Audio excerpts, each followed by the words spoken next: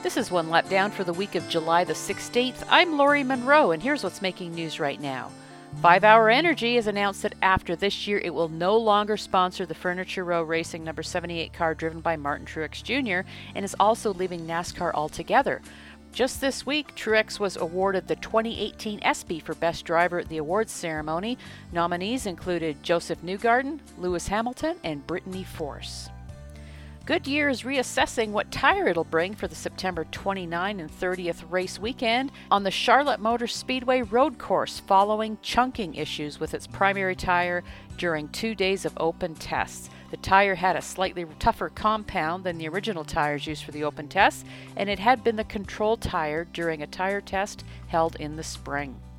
And if that weren't enough news from Charlotte, the Speedway is now installing more than 88,000 square feet of synthetic turf on the front stretch of the infield. To do so, they had to remove an 8-inch layer of dirt and grass and replace that with an 8-inch layer of stone, sand, and turf, along with a new drainage system, all in time for this September's Bank of America Roval 400 race weekend. This past week's Eldora truck race went on without a hitch after a very wet start to the week. Chase Briscoe and ThorSport teammate Grant Enfinger had the fans cheering as they banged doors across the finish line, earning Briscoe the win in the closest finish in the event's history. Track owner Tony Stewart hinted at the prospect of getting a cup race at the facility, saying if you can do it with trucks, you can do it with Xfinity, with Cup, with anything. He went on to say that he'll have the track ready if NASCAR wants to schedule a test.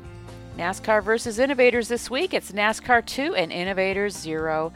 Xfinity team number 22 of Paul Menard and Truck Series team number 24 of Justin Haley both had their crew chiefs fined for lug nut infractions. There were, however, no penalties handed out on the Cup side. Like food? Like racing? Like racing and food? Then you'll love this weekend's Taste of the Speedways held at New Hampshire Motor Speedway this weekend during the Foxwoods Resort Casino 301 Cup race, and again this September during the Full Throttle Fall weekend. The Taste of the Speedways combines all of NASCAR's favorite flavors under one roof, located under the main grandstand.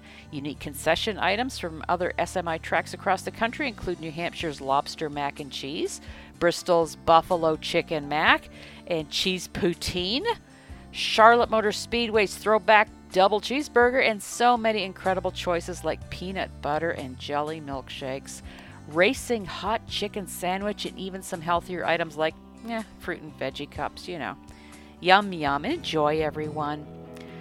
In birthdays this week, happy birthday goes out to Dakota Armstrong, Glenn Wood, Cameron Haley, and good old Bobby Gerhart. And if you're celebrating this week too, have a very happy birthday.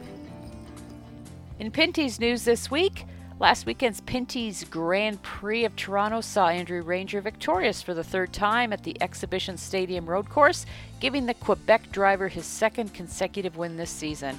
Next up for the series is the July 25th Velocity Prairie Thunder Twin 125s at Wyant Group Raceway in Saskatchewan, and planning on making his Xfinity debut this weekend in the Lake Region 200 Xfinity race is Pinty's driver Donald Teege. He will drive the number 90 entry for King Autosport, typically piloted by Josh Williams and Brandon Brown, and this after bringing funding for the ride.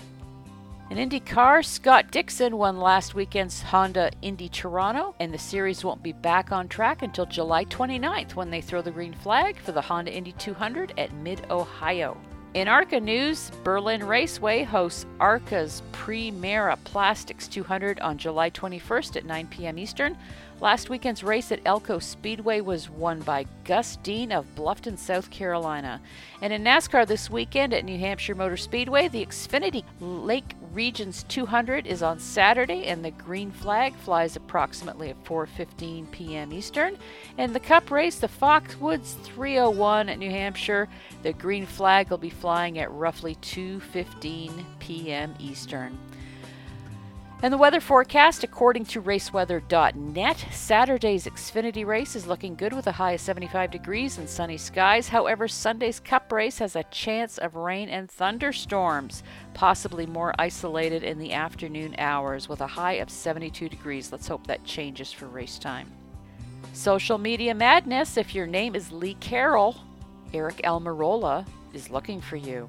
This week, Almirola tweeted that he has a stack of fan mail signed, sealed, and heading to the post office, but one special piece of mail arrived that had no return address, and Eric wants to send you something. So Lee, you better direct message your favorite driver.